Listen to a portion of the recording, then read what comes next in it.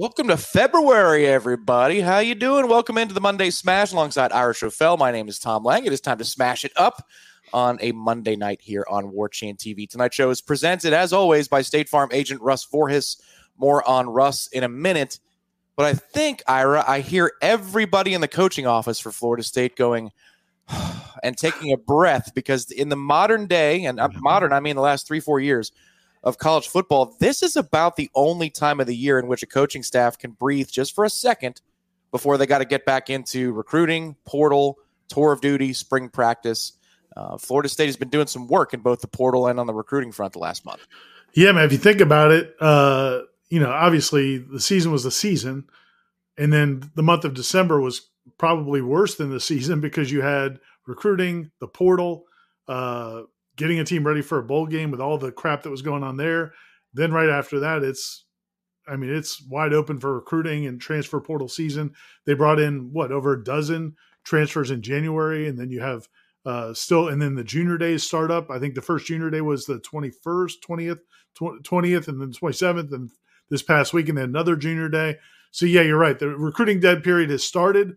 So from now until March 3rd, I believe, they can talk to recruits on the phone. They can text them. They can email them. They can get them on FaceTime, Slack, whatever the hell they want to do. Yeah. But they can't actually – are you sure? They can't do FaceTime? No. I was shaking my head like I'm sure that they're racing to their phones to do that. That was a sarcastic shake of the head. Oh, I gotcha. Yeah, no. I thought maybe – the NCAA at one point, the NCAA, you could email but you couldn't text, or you could text but you couldn't email. It's like, what? But, yeah, man, pretty much right now, electronic communications they can do, but they can't be – in person now for the next month. So it'll give them a little bit of time. I doubt they'll take any vacation time. My guess is they got the tour duty stuff going on. Mm-hmm.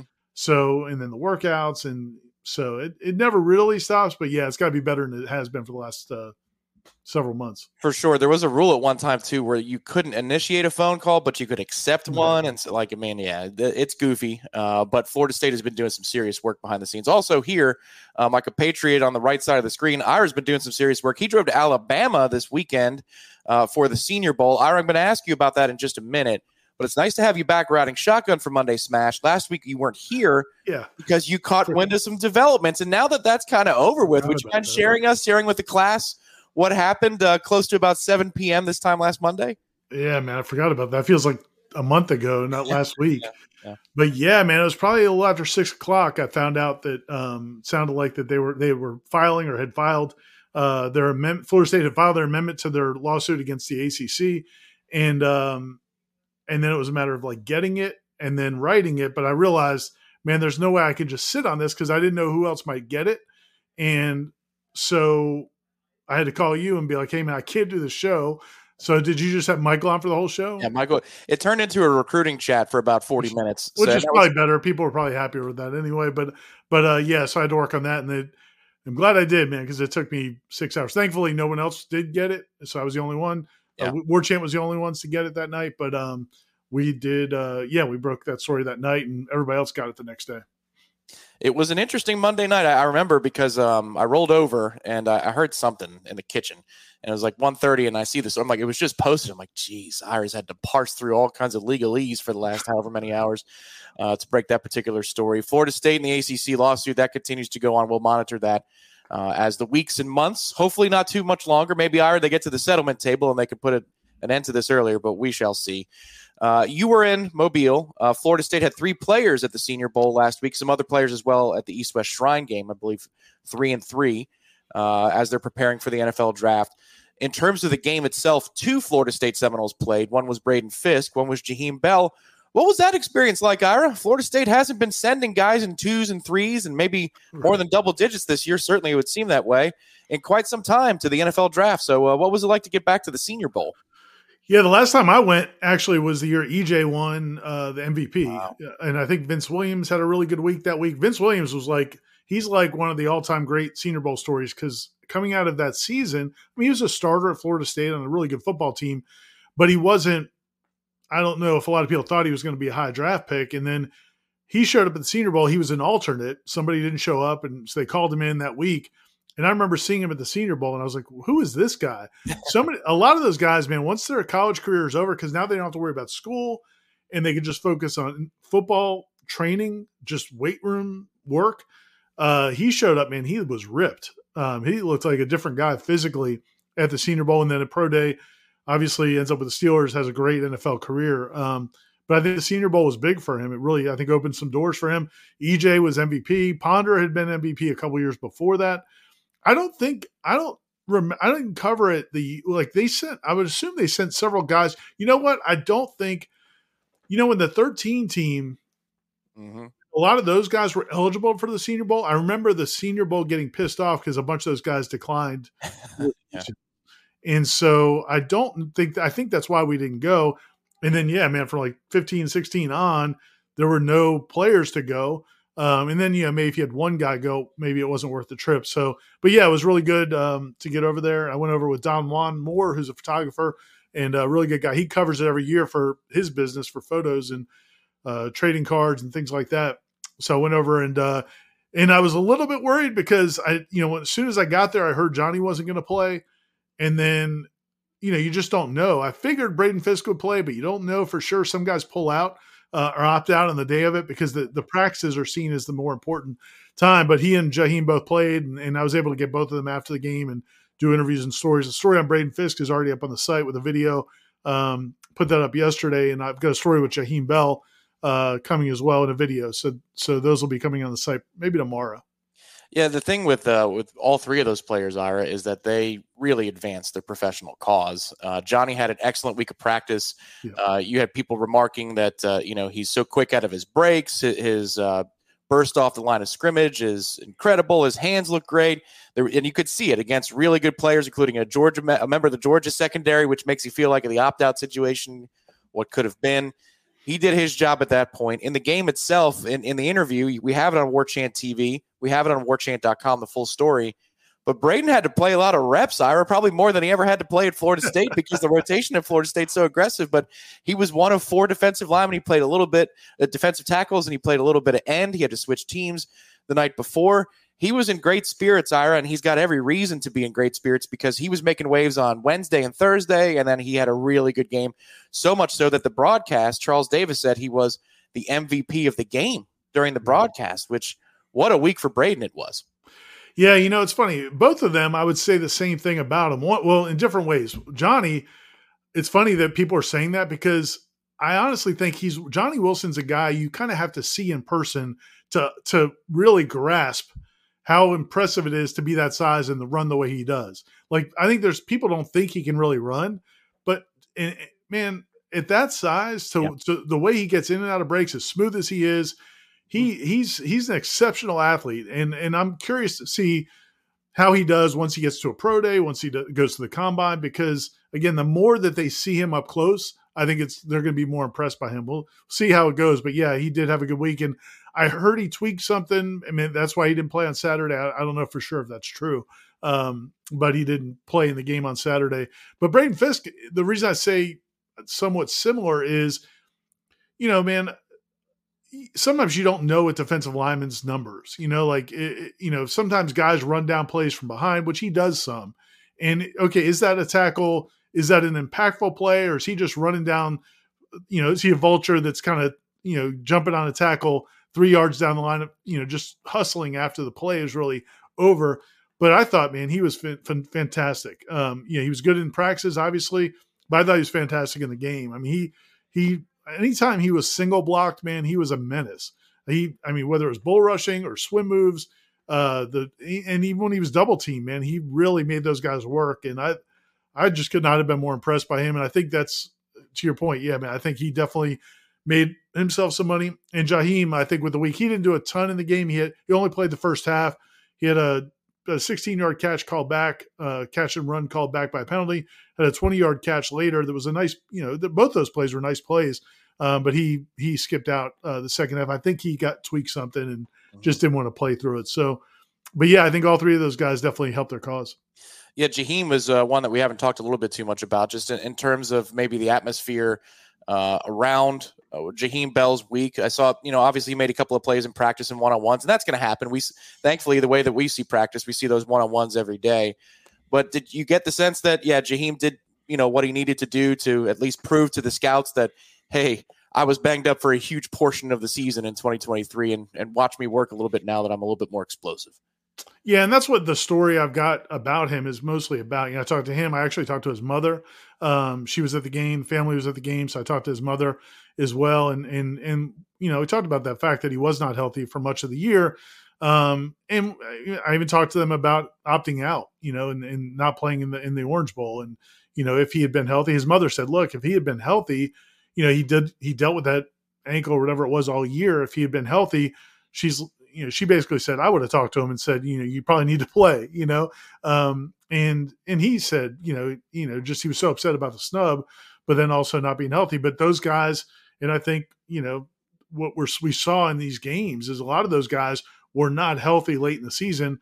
This one, the East-West Shrine game, but they used that time to rehab, and now they're giving themselves the best chance at the next level. So it sucked for the players who stayed. It sucked for Florida State fans, but I also get it why some of those guys felt like they had to get healthy because this is their careers on the line. This is almost like a fantasy football style question, because with fantasy football, it might be somebody from your rival team. Like if I'm a Bucks fan and I go back to the Central days, like, so I grab a Packer. It's kind of weird, but you work with it because you want that guy to go 8 for 150. In a way, as a Knoll, you're kind of watching kids. If you're a Knoll fan and then the NFL is like this other thing, you just hope they go to good situations where they fit and they can blossom and have long careers. Vince Williams is a great story because Carlos was the only Williams that anybody talked about. And then Vince is the one that has the long NFL career. Is there a guy from this particular team, Ira? Maybe it was somebody you covered in Mobile. Is there a guy from this team that you're excited to go see play at the next level? Like what his career turns into more than some others, maybe? I kind of wonder about I don't know, man. I kind of wonder about Renardo Green. I kind of think Renardo Green might be a guy that surprises us by playing 10 years in the NFL. He really still hasn't played a ton of corner at college. His first 2 or 3 years at Florida State were basically a wash.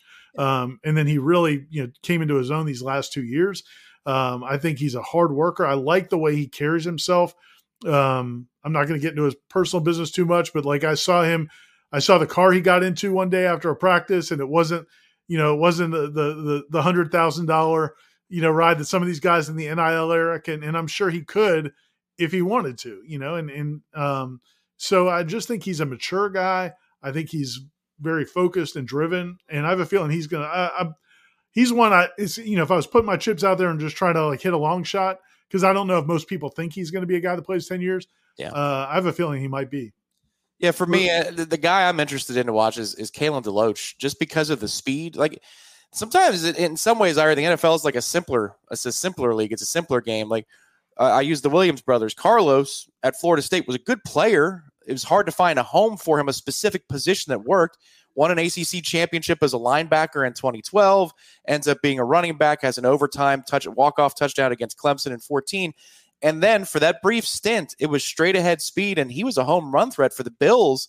And it was like, man, it almost looks easier for him at this level than it did in college. I feel like Kalen's speed's going to play, Ira. I think that's really going to be a weapon, because the NFL is just about how quickly can you get point A to point B, and Kalen's speed was on display. And if he does that at the NFL level, I think it almost elevates some of the plays he made at Florida State post fact. But I can't wait to watch him play and see how he develops. Yeah, that's a good one too. And I think Jane asked about Jarian Jones. I think he's another guy.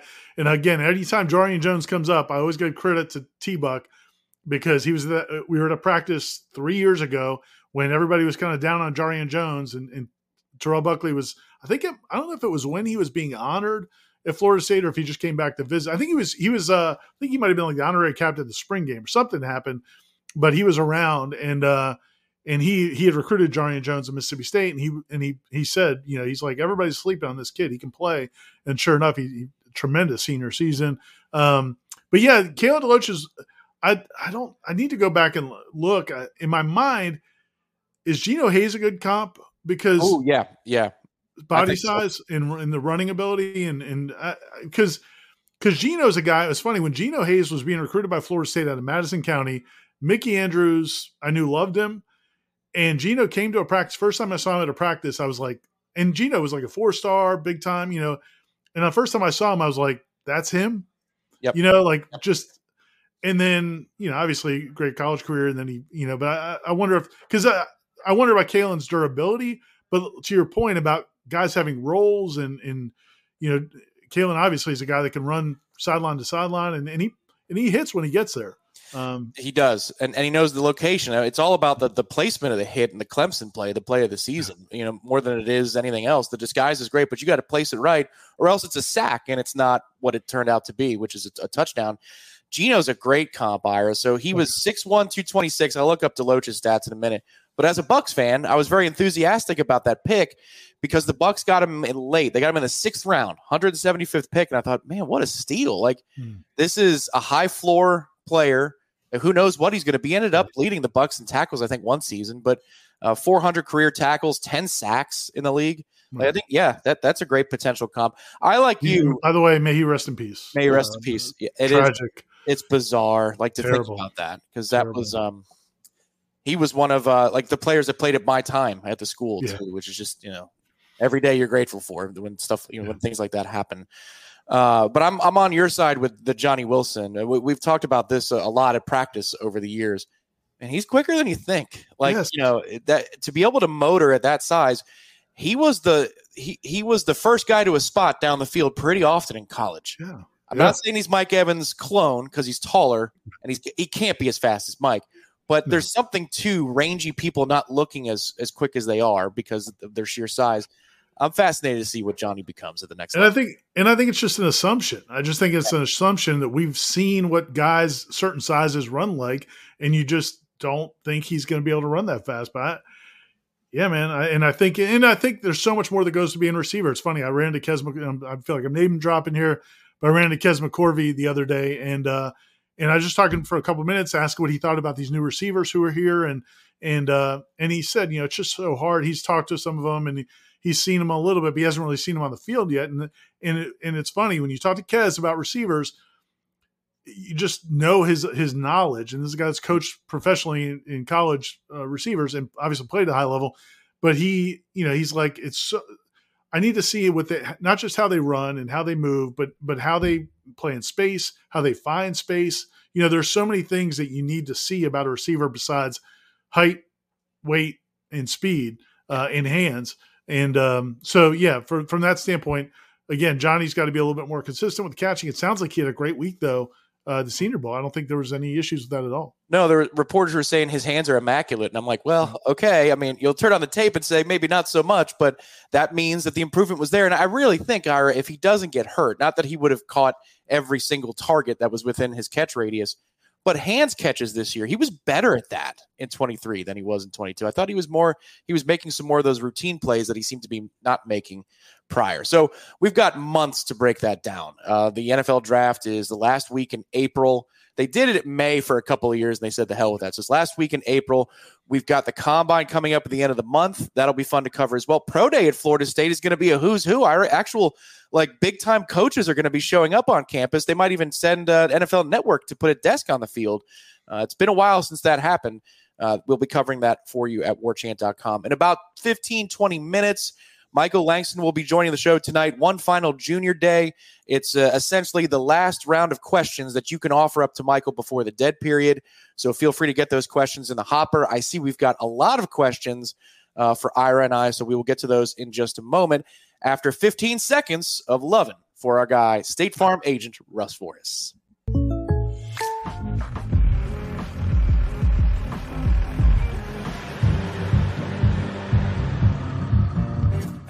Contact Russ Voris for an auto quote today. I feel like 15 seconds of loving would be like a hair metal album. I don't know. Anyway, Russ Forrest is a State Farm agent who is not just about the insurance game. He'll talk Florida State football with you. He'll talk Florida State sports with you. You could try him at either of those two numbers. Those are the two brick and mortar operations at Jacksonville Beach and Orange Park. But as you know by now, Russ Forrest covers the entire state of Florida, the entire state of Georgia, and Alabama. Find out more information at russforhis.com on the podcast. That's RUSSVORHIS.com. Ira, he's one of the OGs at Warchant. Yeah, he is. And a longtime Florida State fan, longtime Florida State supporter, guy that puts his money behind it. And I know he's excited about this upcoming season. I'm sure he's excited about baseball and softball, which are about to start. He's probably not real excited about basketball. And he actually played basketball, but I don't think he's real fired up about that right now. But yeah, Russ Voorhis is just a good guy, good Knoll, and knows the insurance business inside and out.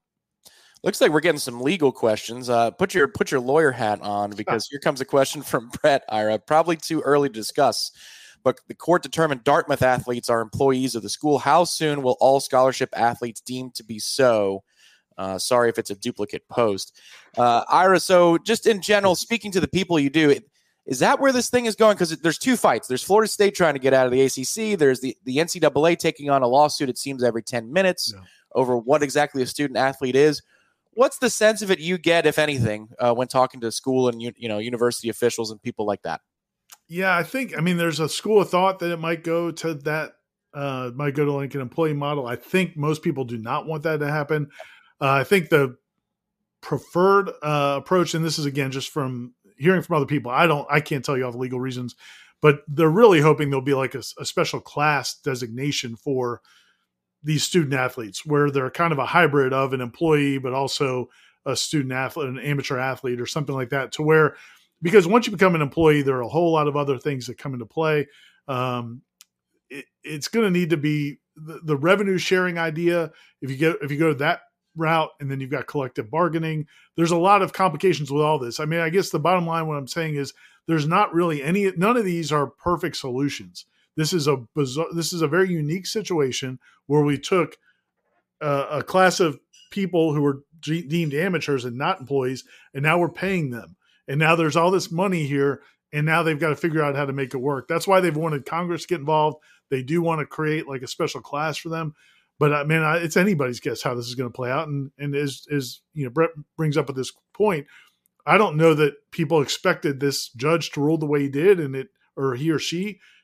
And so now here we are with this. And so now it's just there's a couple of other lawsuits out there. There's several other lawsuits out there from an NCAA standpoint that could mean, billions of dollars in damages and back pay and all kinds of stuff that really we don't know how any of that's going to shake out. So let me add something else, a different wrinkle to all this, Ira. What do you make of that Friday report that the SEC and the Big Ten are now partnering up? It almost seems like that they're trying to get out in front of the entire mess that's coming with the NCAA, reclassify football and take over the world. They say that they are not doing anything to usurp the power of the NCAA. Right. But why do I get the suspicion, Ira, that that's exactly what they're doing when you have these two power players getting together and deciding to divide up the world? Yeah, I don't trust them at all to look out for anybody other than themselves. They've proven, their history proves that. I'm surprised somehow Jack Swarbrick didn't show up at the meeting too. The SEC, the Big Ten, and Notre Dame. We'll see how that plays out. My guess is they'll somehow be taken care of. But yeah, man, this is, it just feels like this is where it's been going for a long time, no matter how much everybody denies it. The big question, talking to people at FSU, Michael Alford and different people at other schools feel the same way. The big concern everybody has is you've got this big rush with football to professionalize football and whatever shape that takes. And this is probably a step towards that path, but we still don't know what that's going to mean for the other sports, the Olympic sports that we all love. Florida State softball fans, you and Jamie are big Florida State softball fans. People love the soccer team. People love tennis and baseball, whatever you are into. It's that we don't know how that's all going to be impacted by this. And everybody's fired up about football and these guys getting money and professionalizing it. And there's going to be some unintended consequences. So these next couple of years, I think, are just going to be even more wild than probably the last couple. No, it'll make your head spin because you've got so many different fights. For Florida State specifically, too, you've got one extra layer to this that the member institutions of the SEC and the Big Ten do not, which is Florida State wants to be in one of those two places. So they're trying to get out from where they are to be one of the two power players or be underneath the banner, the flag of one of the two power players in the SEC or the Big Ten, so that programs like softball, soccer, and others can continue to compete with the Joneses. Softball begins on Thursday this week, and we've got more coverage of that. We'll tell you more about that in just a little bit. But yeah, Ira, so Florida State's trying to get out. They're trying to divide the world up, and you got the TV networks that are in cahoots with the SEC and the Big Ten. They're proxies essentially for ESPN and Fox, and there's CBS and NBC have implications too and ties to the Big Ten. So it's a mess. And then you got the NCAA's very existence in question. So, I mean, it's anybody's guess how it's all going to shake. Throw out there the fact that, live TV rights for sports is kind of in question. Is it really a bubble? And you got yourself, I mean, I don't even know how a person like Michael Alford or a TV network executive sleeps, because you have no idea what the system's going to look like a year from now. No, man. And there is a lot of concern and a lot of, I guess I wouldn't say fear, because I think they figure that there's got to be this is such a big institution, such a big industry, that they'll figure out something. Yeah. But yeah, man, I don't think anybody knows for sure how it's going to play out. I mean, nobody really knows how it's going to all play out. Well, back to the on the ground stuff, because Florida State's building up quite a roster for 2024, and the flip that they've done in terms of Ira, we were talking a month ago, 6 weeks ago, like what's the win probability for Florida State or the over under total for a 12-game season? It's gone up and away, and Florida State newcomer interviews is a part of that. Charlie is asking, and thank you, Charlie, you're helping us promo what's coming up on the site and the channel this week. When is the next set of new player interviews? Well, this week it is Wednesday, Thursday, and Friday. So pardon me for a moment as I list who is available. On Wednesday, you've got Jalen Lucas from Indiana. That's the special teams ace as well as a running back. Marvin Jones Jr., for the first time as a Florida State Seminole, will speak on Wednesday. Sione Lolohea will speak as well. That's a big-time defensive end get from Oregon State. Florida State landed his services last month. Cam Davis. Ira, people are fired up about Cam Davis. We put a video out there last week on the channel. It did huge numbers. People are excited because Cam Davis looks like, Ira, he's about 25 years old, so he'll speak for the first time. Any names that pop up to you that first day? I mean, that seems like a pretty good list of people to get acquainted with. That is a good group. And the Cam Davis excitement probably rivals early 2000s shirtless Greg Jones picks. People love when a guy is just like ripped and huge, and Cam Davis certainly fits the mold. And if he can play like Greg Jones, then Florida State will be in business. Lolohea is a guy I'm really excited to hear about and hear from, and his relationship with DJ Uiagalelei, and they were teammates, and I think that was a big part of him coming here. Plus, he's also, I think, a couple of these defensive linemen are monsters, man. I wasn't there Thursday because I was at the Board of Trustees meeting, but the guy for Durajaye from West Virginia, they list him at 6'5", 280. But then when you look at the video from just like the chest up, he looks kind of lanky. Yep. 280 pounds as a defensive end. I guess he said he's going to try to lose a little weight, but yeah, man, they're bringing some grown-ass men in the trenches, which is certainly good to see, and look forward to seeing those guys up close. So I'll list the rest of the players in just a moment, but I know you weren't there Thursday, but you watched the interviews, and obviously, you get to talk to everybody on staff that spoke to the players. I know that Durajaye, Corey has put in a request for him to be in his wedding party. I think he loves that kid so much. I don't know if he's in charge of the ring for the wedding next month, but he's put him on the list. I think there's a call out there, maybe some NIL bucks in there for Durajaye. He's gonna see if they can. He's man, he loves that kid. Is there anybody that stood out to you? Maybe it's just because of human interest or any other angle that from last week's 8 interviews. Man, you know what? I think they've all been impressive. I mean, everybody that has come and talked, and again, you just give Norvell and his staff credit because they've done a really good job of not just getting good athletes, but for the most part getting guys that are like well put together, and just mentally and physically. And and Durajaye, I'm gonna give Corey a grief about his column and his comments on the podcast because he's in love with that kid. But I mean, he's very impressive. There's no question about it. And really, like I said, all those guys are, and they handle themselves well. I was real impressed the first day of interviews. Malik Benson. I want to call him Magic Benson. Wait a minute, though. There's something there. Wasn't create his nickname? Wasn't there Magic Benson though back in the day? I think there might have been one, Magic Benton. But there was a Magic Johnson. I know. I got to do the obvious thing. I think there was a receiver that maybe went to Miami that was Magic. But Malik Benson, I thought he was super impressive. Just the focus, and then the Alabama guys, all the Alabama guys we've spoken to, really impressive. Just again, you're dealing with guys who, and I'm going to guess Marvin Jones Jr. is going to be the same, and a lot of these other guys as well. Just a real strong focus and a seriousness. And I think those are the guys that Norvell's approach and Alex Atkins' approach and Adam Fuller's approach probably resonates with, right? Like their whole sales pitch. And if you read these recruiting stories that Michael does, and he can talk about it when he comes on, but Mike Norvell's pitch to all these guys, and it goes down his whole staff, is don't come here if you don't want to work. Mm-hmm. And if you do want to work and you want to be great, but I'm going to push you to that. And you're not going to love me, but every kid that comes on a visit, that's what he tells them. Yep. And you got to think that the guys that resonates with are the guys that we're seeing in these interviews who are pretty sharp and pretty focused, right? Well, yeah, to me, the thing that reassures me is you have a couple of kids that have spoken now on the record, and they're from Alabama, and they say, yeah, we get the same vibes as we get when we were with Nick Saban in Alabama. So they're not saying, wow, they do things really differently around here. They're saying, no, this seems about right. They had a praise. Malik Benson specifically had praise for the tour of duty, saying, now I see why they had the success that they had. But he didn't say, like, this is the most earth-shattering thing. Like, it just, I think he looks at the program and the way it's constructed as like he was where he was coming from in Tuscaloosa. And to me, that's the biggest compliment you can give, because, DeBoer's regime is only beginning. They only knew the Nick Saban way of doing things in Alabama. And so when you have kids from an institution like that saying something like they're saying about Florida State and the no-nonsense attitude, I think that's quite refreshing. So let's get the list out for Thursday. 2 more Alabama players: linebacker Sean Murphy, defensive back Earl Little Jr. Looking forward to hearing from those 2 guys, in addition to 3 signees: defensive backs Jamar Howard, Kai Bates, and Charles Lester III.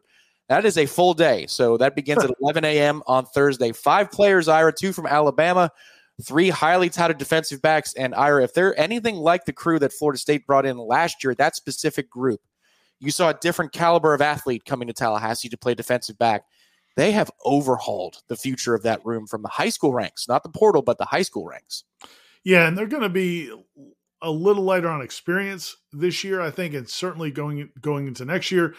But the upside of these guys is I think, much higher. I mean, a lot of these guys that they signed last year, as you mentioned, Edward Joseph and Conrad Hussey and KJ Kirkland and Quindarius Jones, and they're guys that you could see really high upsides for. And then these guys that they just signed, as you said, interestingly enough, Jamar Howard, I think in the last On Three rankings, I think he might have moved up ahead of Charles Lester. He really jumped up in those rankings. Kai Bates was obviously formerly recruited committed to an SEC school. So and Charles Lester, everybody wanted him. So really talented group. I'm looking forward to talking to those guys. And then, Sean Murphy's going to be a huge, if he's as good as your guy, Clint Lamb, led us to believe. Was it Clint Lamb? Yeah. Clint Lamb. Right. From Alabama. After watching that interview, I was signing up for him to be starting alongside, our guy Lundy. So we'll see how that goes. But yeah, that's another good day. They put together those cinematic recaps. Feel free, Florida State, to grab the Clint Lamb hype train for some of these players. It might sell some tickets for you to the spring game. Earl Little too, right? He's like, oh man, Earl Little can play now. I'm like, okay, all right. You sell it with that country drawl, Clint. Very nice. And then Friday, 3 more players. Tamir Hickman-Collins, linebacker signing for Florida State. Followed by Landon Thomas, who I can't wait to watch play. I think he fits this offense to a T. And I got to tell you, I were talking to Alex Atkins on signing day. He was so pumped about what Landon Thomas can be in the offense. And so I'm going to go with the coach. If he's pumped, I'm pumped. And the recruiting services reflected that for Landon.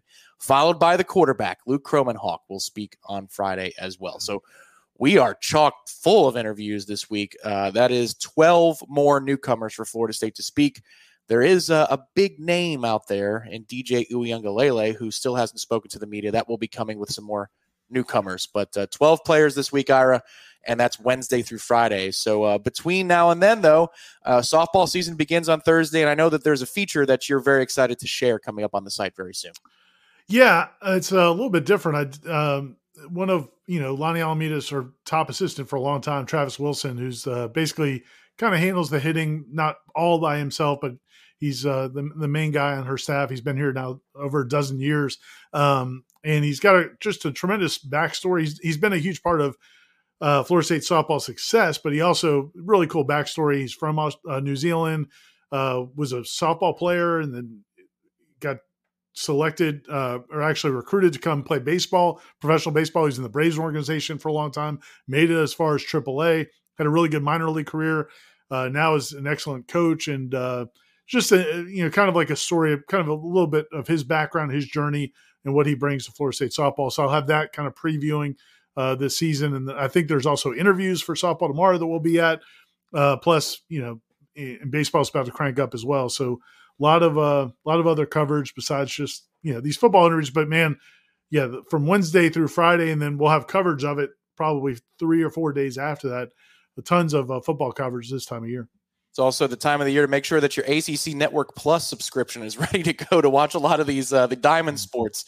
It's a great time, and Ira, I'm going to be like so many Knowles fans. First time I'm experiencing this, where it's going to be like 32 as a wind chill, 18 degrees, and I'm saying, boy, Hauser looks great. It's about that time, so make sure you guys get your subscriptions there all set. Florida Man in Texas.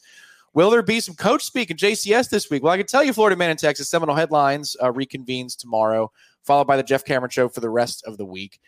Young Bryce Cameron was taken to see Terrence Mann down in Miami. That was a Sunday night game, so Jeff returns, I believe, first thing in the morning tomorrow. And coach speak, what do you think, Ira? Do you know if there is one this week, or are you guys punting for No, I think there should be. We did one last week. I think we should be able to do one this week. So yeah, no, it's we've been floating around in the off season what day it runs. Last week it was a little bit earlier in the week. So yeah, there was one last week, and I believe we'll have one again this week. We'll see.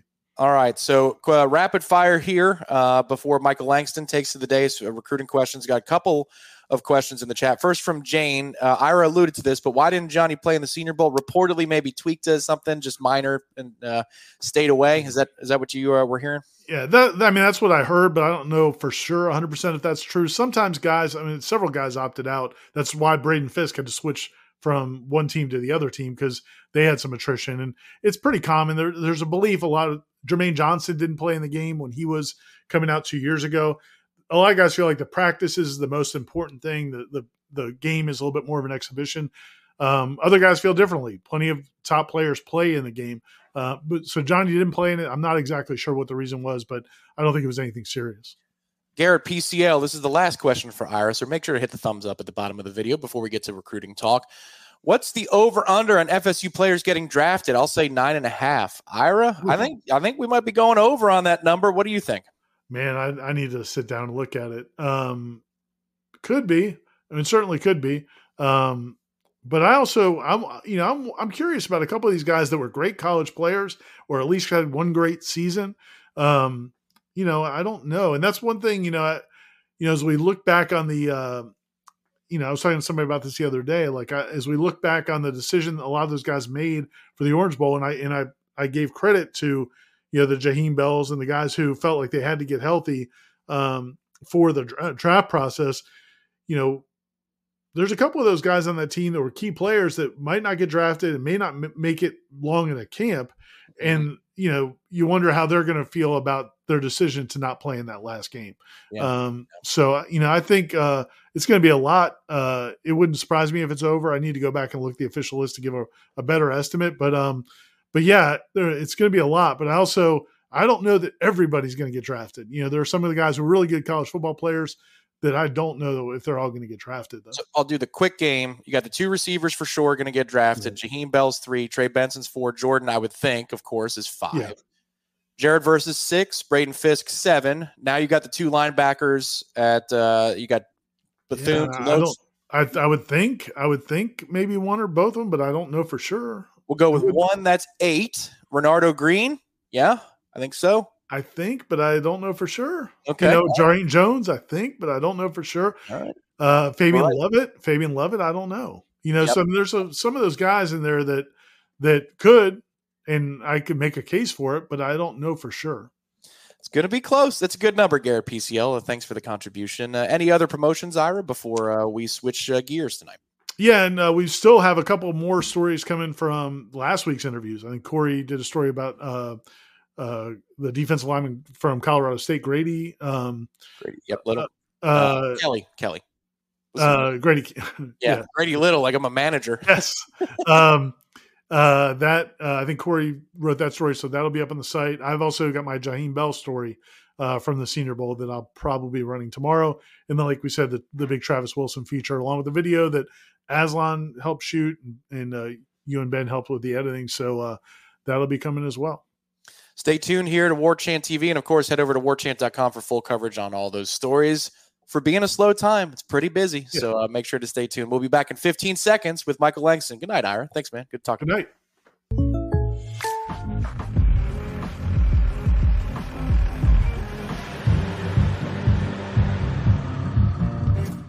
Contact Russ Voris for an auto quote today. All right, his bags are packed, but he's not quite on vacation yet. It's Michael Langston here on Warchant TV. We're talking in the last 15, 20 minutes Monday Smash about the final of 3 junior days, maybe taking some portal questions, whatever you got for Michael. This is your last chance for a little while to ask him questions on Warchant TV. So get in under the buzzer and make sure to hit the like button underneath the video. Michael, how's it going, man? I see that smile. You're ready to go. You got your sunblock ready? I'm good, man. I'm ready to roll. I will say a tip. I did see Johnny Wilson this weekend at FSU the day of the Senior Bowl. He didn't look injured to me, too much injured, maybe an ankle or something. So it's not like Brown breaking news, but I did see him. And then the question of over, I'm going to go with over on the draft picks. I think one guy y'all didn't mention is Keem Denton. I think Keem's had a really good year that I think that's a guy. So I think you'll get a little bit over, not too much, but yeah, it's going to be but yeah, it's been a long year, Tom. Exciting at some points, stressful at other points with the coaching situation, but overall I think a really good year, just for FSU, but also just it really I think it was almost a solid show me year for FSU last year, and I think they really delivered. And it's kind of feeling that way with a lot of recruits of how they view FSU of what they did a year ago. Even had a good interview with Caleb Cunningham yesterday on Sunday, and he was like, "Yeah, they should have been in the national championship." So it tells you the viewpoint of a lot of recruits that they feel like FSU was slighted and they should have been there, and they're a top tiered national team that people want to be a part of. Michael, I'm going to ask you your favorite guy that maybe this past weekend, because they brought in another list of really good players. You just mentioned one of them, a 5-star receiver. Yeah. But I was really, really impressed with one of the linebackers that you guys spoke to this weekend, and that is Gavin Nix. He's a 4-star, I believe, in the On3 rankings, but this guy is buttoned up, detail sound. He's very impressive. He feels like a great culture fit for Florida State. Like he values what Mike Norvell values. What did you learn about Gavin? And this is a personal question for me. Where does Florida State stand with that particular prospect? Yeah. I mean, he's the first guy I've actually heard publicly that would come out there in interviews and talk about stability of what the stability was in FSU's staff, and really highlighted Mike Norvell turning down Alabama to stay at FSU. Really said that was big for him, and so I think that stuff's important. And outside of football, with the academics and the culture fit, and development. Every kid wants to get developed, but I think he's a kid that believes in he wants to see stability overall, not just okay, your staff's there for a while, but stability of what trajectory are you going at, what level are you going at. And he talked a lot about the trajectory of FSU, and that really stood out to me. I certainly feel like out of the 3 schools which we hear the most about, Miami, FSU, and Florida, you feel like the trajectory is best with FSU. So they're certainly going to be really high on his list. It's still early. He hadn't really named a favorite, but if you go by kind of the things that he highlighted, I would think that FSU, feels good about, kind of where they sit, I guess, going into that, late spring and summer. And then who else impressed you this weekend? It could be a specific player, maybe a message that the kids, it seems like there was a message that across several interviews you heard. What stood out to you? I think the other interview for me was Kobe Howard, a 4-star wide receiver originally out of Pensacola Catholic, then went to Western High School over there in Davie, Florida, and is now at Chaminade, which can't blame any kid for wanting to go to Chaminade. I mean, Chaminade's Tom, but his interview really stood out to me because he was the one I felt like gave off the strongest body language, like I kind of know where I want to go, and I feel good about this place. And you could see how much they coveted him, but also just it was a covetousness of, I know if I wasn't playing football, these guys I could trust them, I could lean on them. Where he broke his leg, I think, in his sophomore year. FSU was the first person, people to talk with him, like, hey, we want you. It don't matter. We're there for you. And there's a lot of personal connection to FSU. That was his first offer. So that interview, stood out to me a lot. I think there was several really good interviews, but I think those two, for instance, really just jumped out to me. Gavin, because of his details of stuff you don't hear as much from recruits, like stability, and then with Kobe, just the excitement level of just a school that stuck with him even when he wasn't a top tier recruit yet. He was basically a 3-star at that point and then got moved up to 4-star. But I think it speaks to the level of what they do with relationships and why those are so pivotal for them. And you see that a lot with a lot of these kids that are on campus that have visited multiple times, especially Kobe. But I think overall, just the relationships I think people want to see if the relationships are still kind of the main thing, and it's still their top tier go-to main thing that they want skill set, but they also want guys that fit everything they're doing with their team. It's like they're not going to take every kid that, sometimes there's going to be kids that they take that are maybe a little lesser talent than the guy behind them, but this is a guy they trust and feel comfortable with. The Charles Lesters we talk about, the 2024 class, the Hakeem Williams, but those guys are great players, but they're also great fits to what your culture and what you want in your program. So I think it's a combination of both, and FSU doesn't shy away from.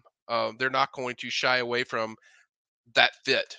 Whether it's culture, whether it's skill set, they're not going to shy away from that. I don't care if it's a 5-star and then there's a 4-star and they feel like the 4-star is better and the skill set is really high on their list. They're going to go with that guy. So I think they've stuck with that.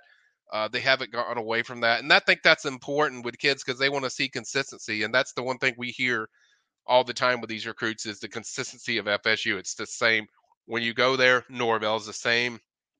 The Norvell that they see visit their school is the same Norvell that they see when they come in for a visit. It isn't this guy that, okay, I'm going to act this way, but then when you get on campus, you're not going to see me as much. You're going to see him a lot. He is very, very active and hands-on, and they never drop down to what they are. Yeah, and noticed that with Caleb Cunningham. The message again: if you don't want to work, don't come here. If you don't want to work, don't come here. And that's a 5-star receiver. You don't want kids that are robots, Michael. Yeah. But a lot of these interviews sound the same. To your point, like they're bringing in the same type of kid, and that means that they're sticking to their guns. Which, hey, they got him 23 wins last 2 regular seasons. Seems like pretty good guns to stick to. So Khalil in the chat wants to know about Landon Thomas and Cam Davis dropping so much in the overall rankings, the industry rankings. Do you think it's about an SEC school? Because both films, according to Khalil, are ridiculous.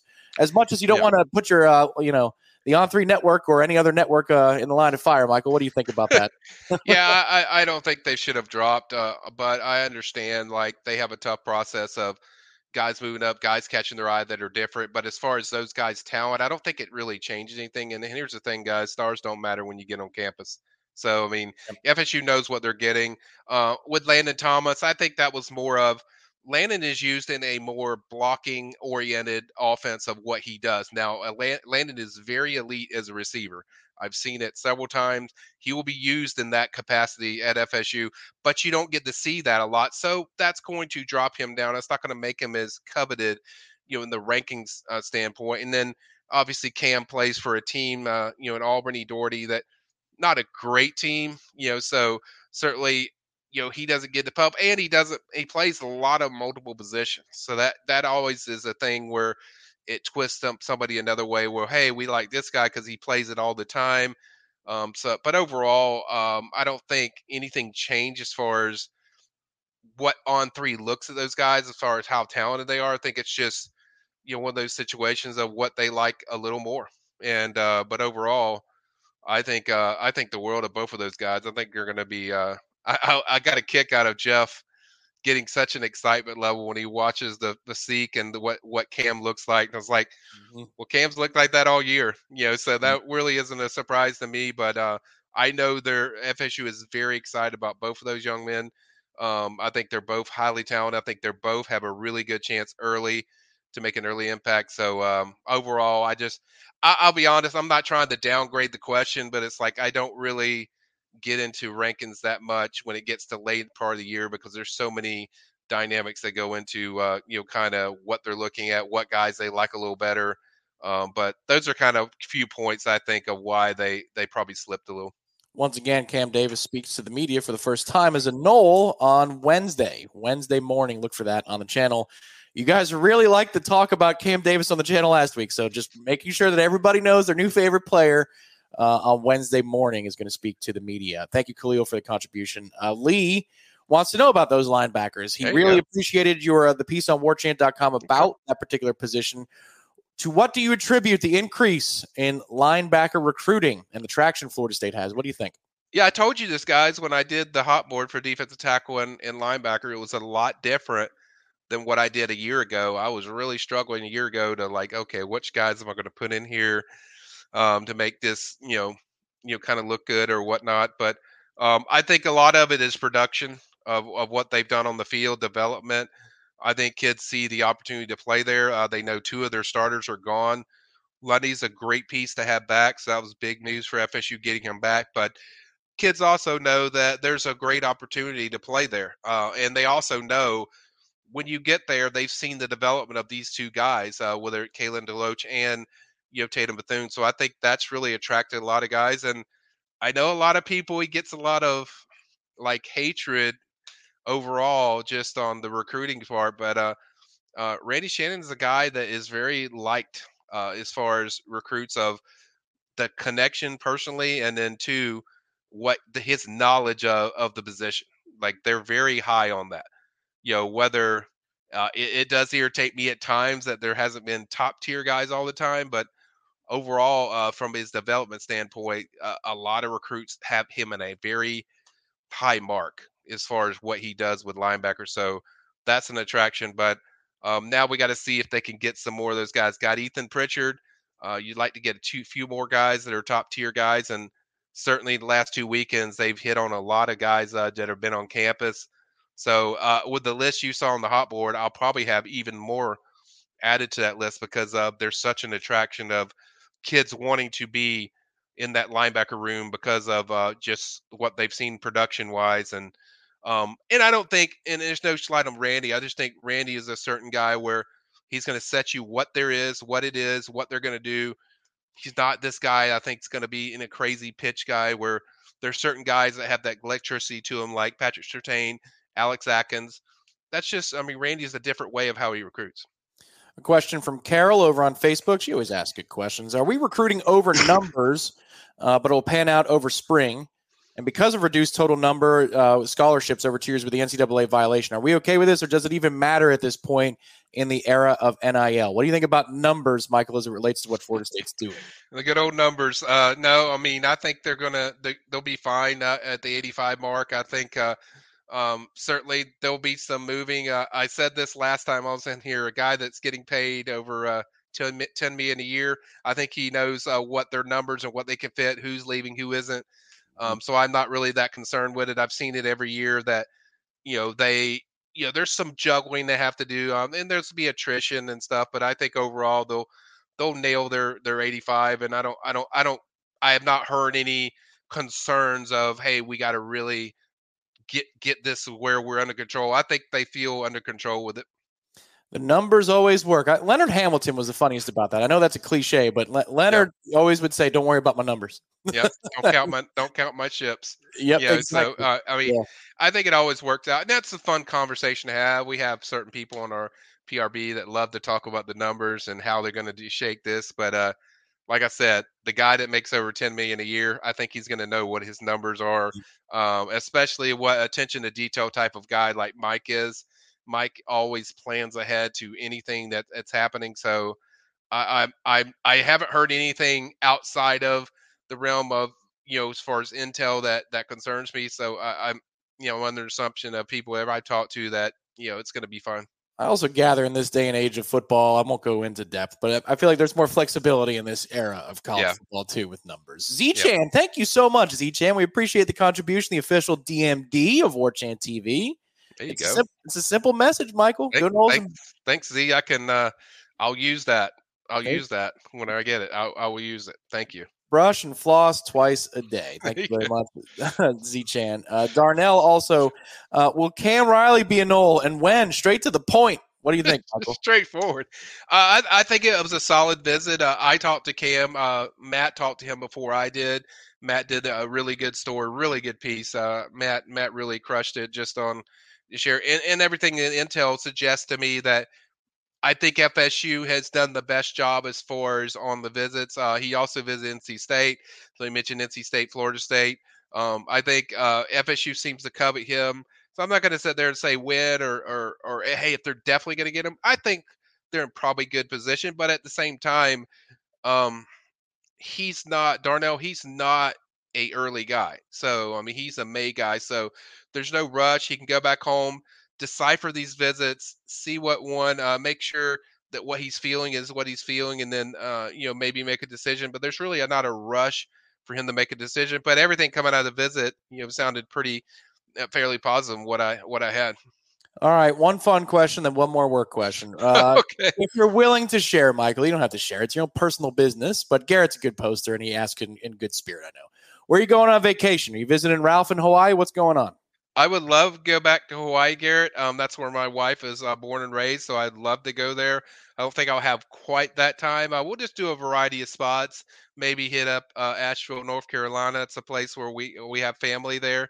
There's several other places. We might even go visit to see a friend and friends in Texas. So I'm kind of just putting that with Diane. Like she tells me where we're going, and so that's kind of she's had to handle me for all year for sacrificing stuff. So it's kind of my turn to just sit back and she tell me where we're packing our bags, and that's where I'm going. So it will be a variety of places. Nice. Yeah. I tell you what, Michael, from about December 1st to February 1st, it's been the longest year we've had in a long time. Al, how many more solid recruiting classes will it take to reduce the portal to 5 or 6 players a year? So that's an interesting question, Michael, because I'll add to that.